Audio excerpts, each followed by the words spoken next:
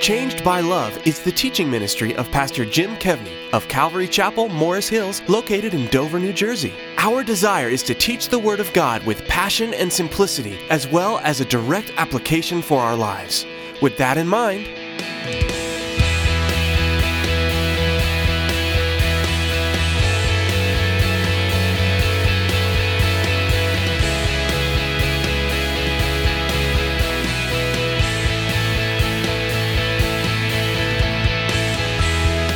In the battle in our mind, we're not told to flee. We're told to resist him, steadfast, some versions say firm, in the faith. Very interesting. Peter says, don't fear him, fight him. Don't fear him, fight him. And how do you fight him? With faith. I don't know about you, but that fills me with such hope that we can fight him off. We can actually resist him. This is actually a battle we can win. As Pastor Jim brings us to the conclusion of the study of 1 Peter today, he reminds us that we will face problems in this life. Many of these problems are of a spiritual nature and test our faith. But the Apostle Peter takes the role of a spiritual father towards all of us and encourages us in life's struggles. With that in mind, here's Pastor Jim in the book of 1 Peter chapter 5 with part 1 of his message entitled, Final Words from a Spiritual Father. Well, I absolutely love being a dad. I knew from a very early time in my life, probably as young as 7 or 8 years old, that I wanted to be a dad. And being a dad has a lot of highs and lows. One of the hardest parts about being a father for me was dropping my kids off at college for the first time. And I can't tell you how painful that was for me, each of my 3 kids. Now, I was excited for them. But on the other hand, I was hoping that they would remember the things that I had taught them. I was hoping that they would make wise choices as life's challenges come along. Now, you might not know what it's like to be a dad, but I'm sure you know what it's like when someone you know is leaving, and your heart is just like pressing like something you got to say. It's kind of funny watching the difference between Pam and I. Pam's like, do your laundry, make sure you eat, and I'm like the first one, Ryan, I'm like, don't drink, right? And then Jessica, I was like, don't talk to boys, right? And then Tim, he's really into working out. I'm like, don't take steroids, so all these different types of things that I just want to impart to my kids at the last minute.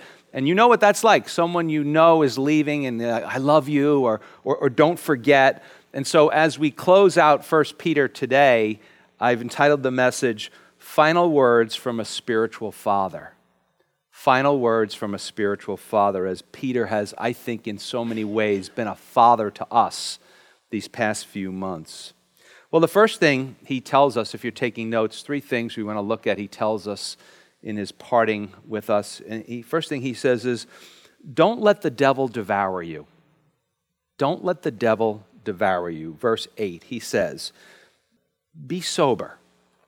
The idea is not don't drink too much, but be sober-minded. Be vigilant. Be a vigilante of your own soul. Some versions say be watchful, be alert. Why? Well, he tells us because your adversary, the devil, every follower of Jesus Christ has an adversary, the devil. If you're not a follower, I'm glad you're here. I love it when the Bible just tells us kind of the way it is. Because your adversary, the devil, walks about. The idea is, another version says, he prowls around like a roaring lion seeking whom he may devour. Seeking someone to devour. Now, if you recall, this letter it is a letter. It's also called an epistle, a book.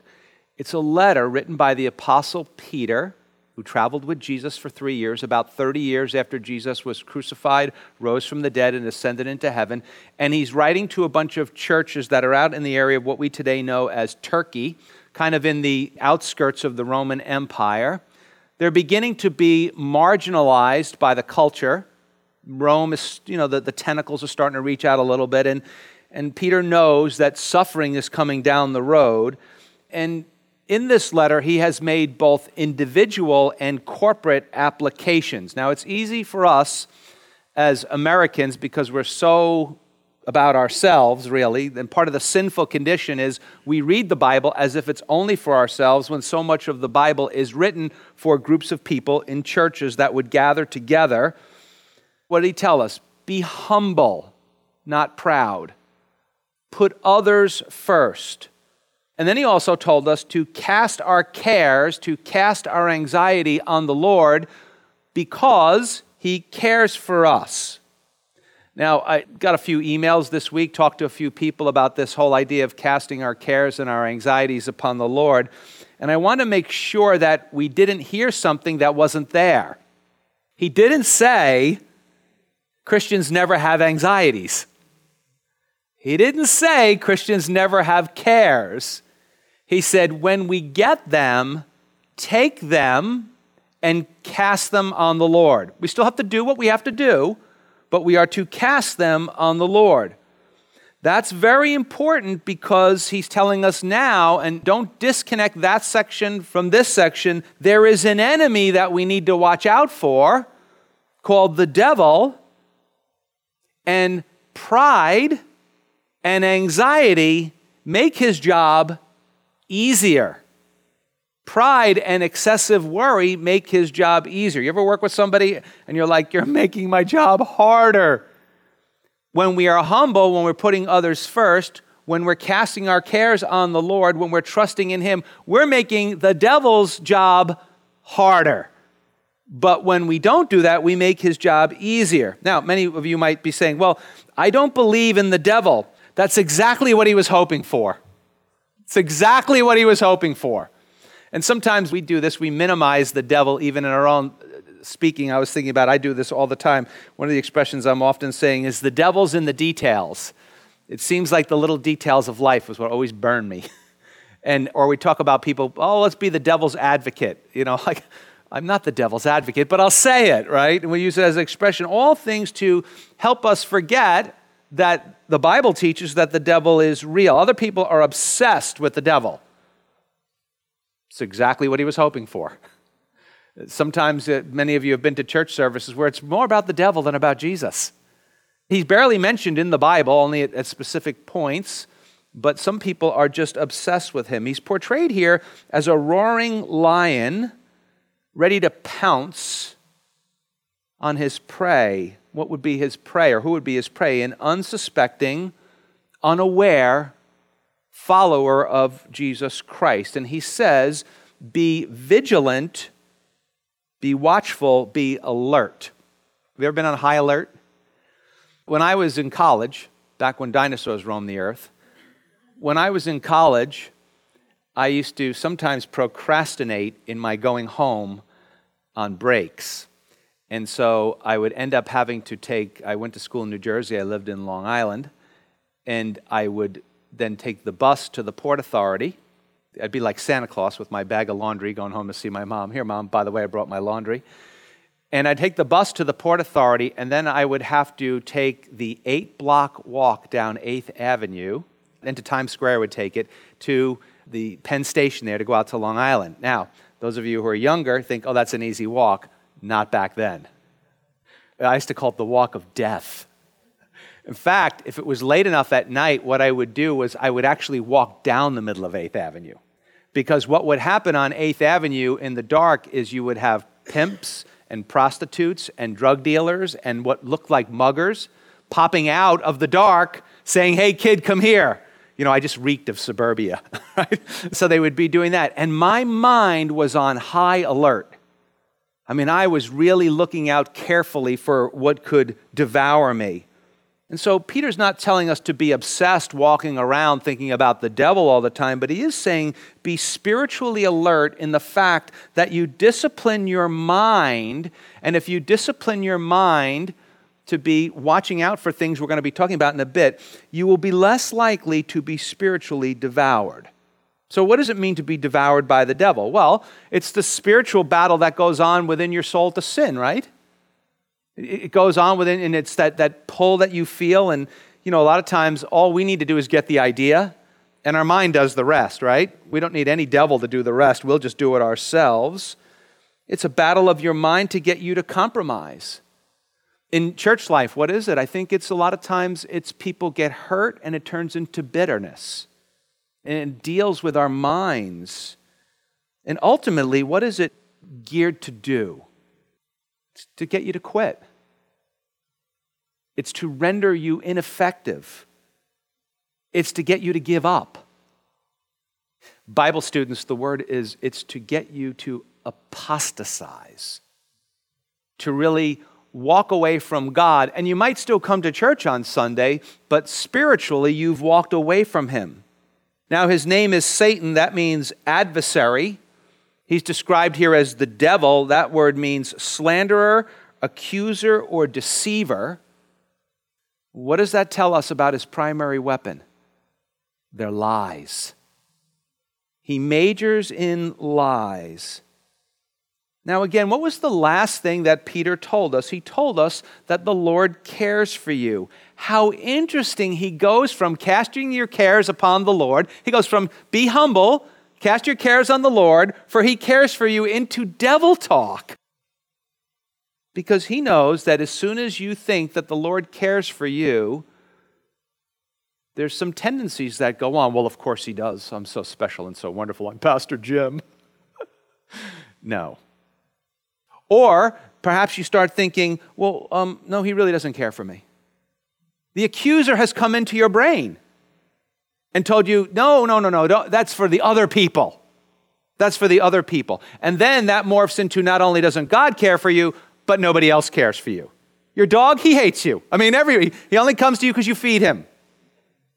Your cat, forget about cats. I've been with my cat for 2 days. I can't wait for my wife to come home from the women's retreat. He hates me. Okay, so, except when I feed him. See, the devil uses doubt to destroy our faith. The devil uses fear to devour our faith. He takes our suffering and our predicaments, and then he goes to work to try and convince us that we are on our own. And we've seen in the last couple of weeks that the Lord tests us not to hurt us, but to purify us.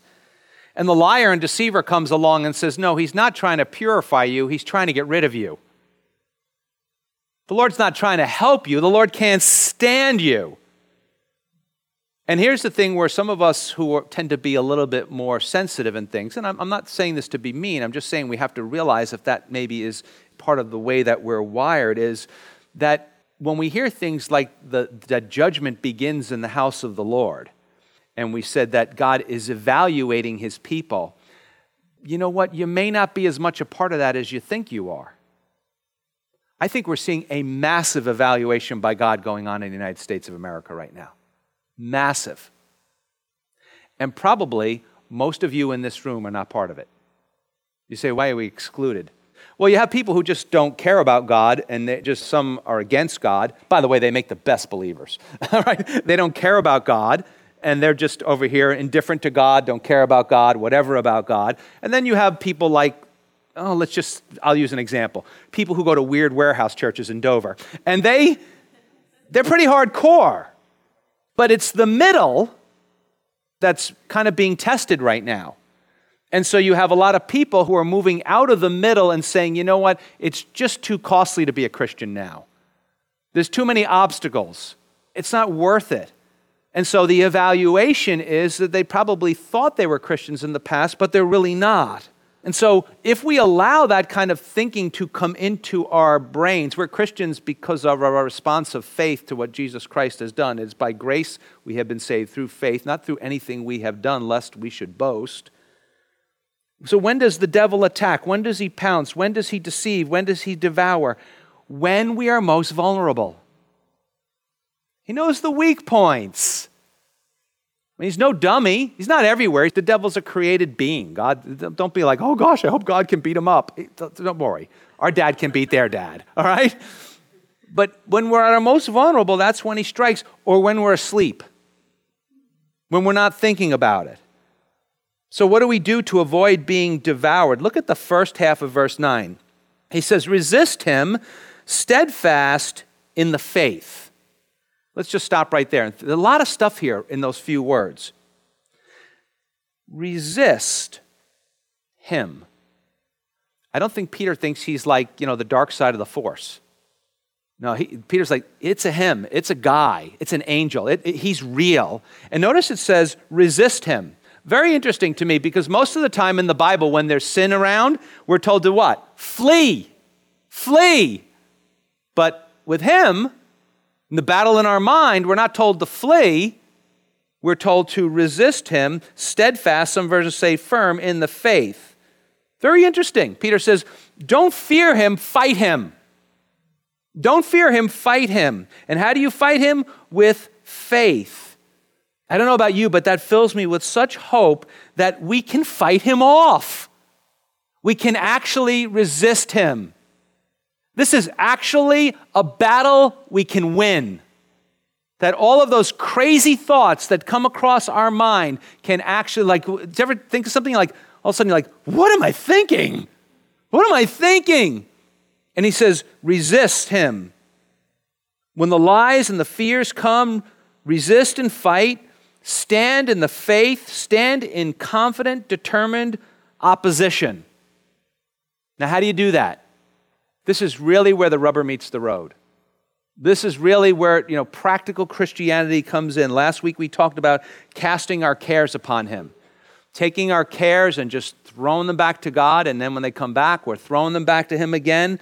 We've said many times before to start preaching to ourselves instead of listening to ourselves. Do you ever have an idea pop in your head, and then you start to listen to yourself, and then before you know it, you're 20 miles down the road? And next thing you know, you're on the interstate, and you're running out of highway because you're in California? Your mind just takes you in all these kinds of things instead of stopping and preaching to ourselves the truth, what we know about God. Ephesians 6, 10 through 18, the Apostle Paul says, put on the whole armor of God. Use the word of God and prayer and the praise of God and the fellowship of God's people to fight the battle. But be careful in our fellowship that we're not enjoining people in their crazy thinking. We have to be helping them to fight this battle. James said this, James 4:7, therefore submit to God. That's why all this submission talk that Peter's had, he's teaching us how to submit to God, just like James would say. James goes on, resist the devil and he will flee from you. Isn't it interesting? Everybody's saying that we can resist him. Everybody's saying that he will flee. We don't have to flee. Now look at the second half of verse 9. It says this, knowing that the same sufferings are experienced by your brotherhood in the world. Knowing that the same things that are going on in your mind are going on in the mind, of varying degrees, of course, but are going on in the minds of the people that are sitting right next to you. You're like, they think like I think? Right? If you knew what went on in my mind, you'd never come here and listen to me. And if I knew what was going on in your mind, I'd say, what's the point of doing a sermon? And so it's very interesting that he's saying that the same sufferings are experienced by other believers in the world. See, one of the big tactics that the enemy uses to devour you is to corner you and to convince you that you're alone.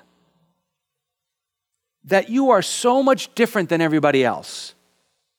That your problems are way more different than everybody else's problems. That you are the exception. That nobody understands you. That even God himself doesn't understand you. So why does he want to do that? So we isolate. We stop hanging out with our Christian friends. We don't answer the calls and text messages, and then we get out of it by saying, oh, nobody ever called me and texted me.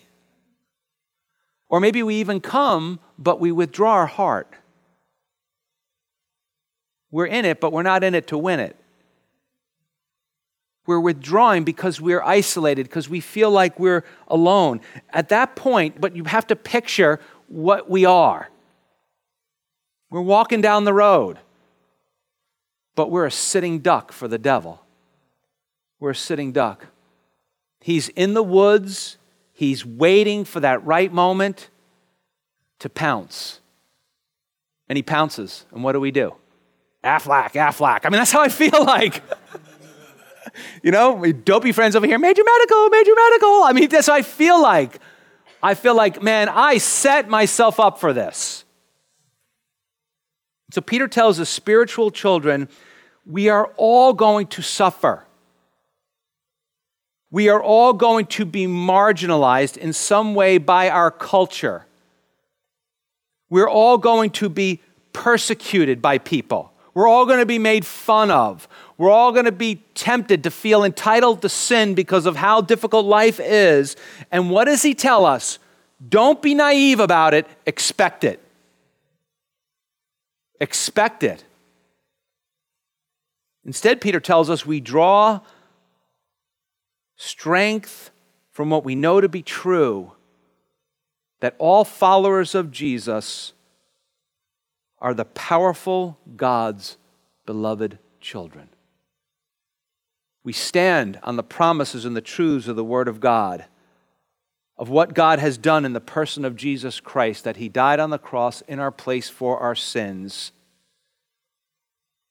not for us to be devoured by wickedness, not for us to be devoured by the devil, but to give us life. And as Jesus said, to give you life more abundantly. Over time, we learn. It takes time, guys. We learn that although it's hard to resist sin and temptation at first, although it's hard to resist the crazy lies that pop into our minds, the longer we do resist in the power of the Holy Spirit, the easier it will become. And I made a joke last week about smoking pot, and because Calvary Chapel is we're a convert ministry. That's just who we are.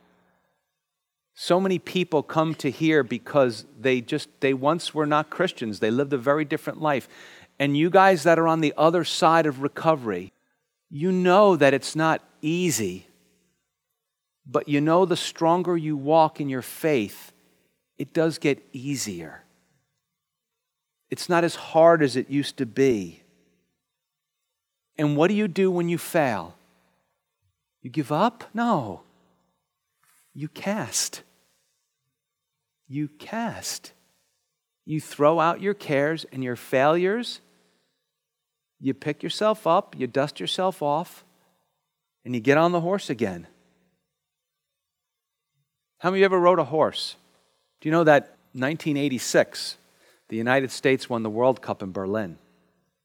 The kid I grew up across the street from was on the team. I've met polo players in southern Florida, and I told them who my neighbor was, and like, you're kidding me. You know how many times that kid fell off the horse? I remember his father telling me, I rode with them, and I fell a couple times, and he says, the best horse riders are those who have fallen the most. It's going to happen. Isaiah 50, verse 7, he writes, for the Lord will help me. Therefore I will not be disgraced. Therefore I have set my face like a flint. What's a flint? A hard stone. They used to make fires. He's saying, I won't yield, and I know that I will not be ashamed. Now you can read that and say, well, boy, that sounds like Jesus, and it certainly does, written hundreds of years before Jesus lived. But what about for us? Do we know that the Lord will be our help? Do we know that if He's our help, that we won't be disgraced? Do we know that if we set our face on Him, that we will not be ashamed? Some of us here in this church are carrying a lot of shame, and we need to cast it. Because if you don't cast it, you'll be what? Devoured. He'll come hunting. Thank you for listening to Changed by Love, the teaching ministry of Pastor Jim Kevney of Calvary Chapel, Morris Hills in Dover, New Jersey. Our desire here at Changed by Love is simply to bring you the life-changing message of Jesus Christ by teaching you the Bible in a simple, easy-to-follow way. With that being said, we try to put our messages into as many people's hands as possible for a very low cost and often free of charge to anyone who contacts us. Did you know that all of our messages can be found for free on our website, changedbyloveradio.com? That's changedbyloveradio.com. Please check out our website and hit the Contact Us button to tell us something about yourself or to request a CD copy of a message. Here at Changed by Love, we depend on the grace of God, as well as the generosity and prayers of our loyal listeners. So thank you to all of you who are prayerfully and financially supporting our program. We would love to hear from you and pray you drop us a card or a letter to Changed by Love, 158 West Clinton Street, Dover, New Jersey. And don't forget to contact our friends at this radio station and tell them you are being blessed by Changed by Love. It would be a great encouragement to them. Thank you for joining us today, and we pray that you'll make plans to join us again next time, right here on this station, for more practical Bible teaching from the book of 1 Peter with Pastor Jim Kevney, passionately proclaiming the good news of Jesus Christ to a world that needs to hear.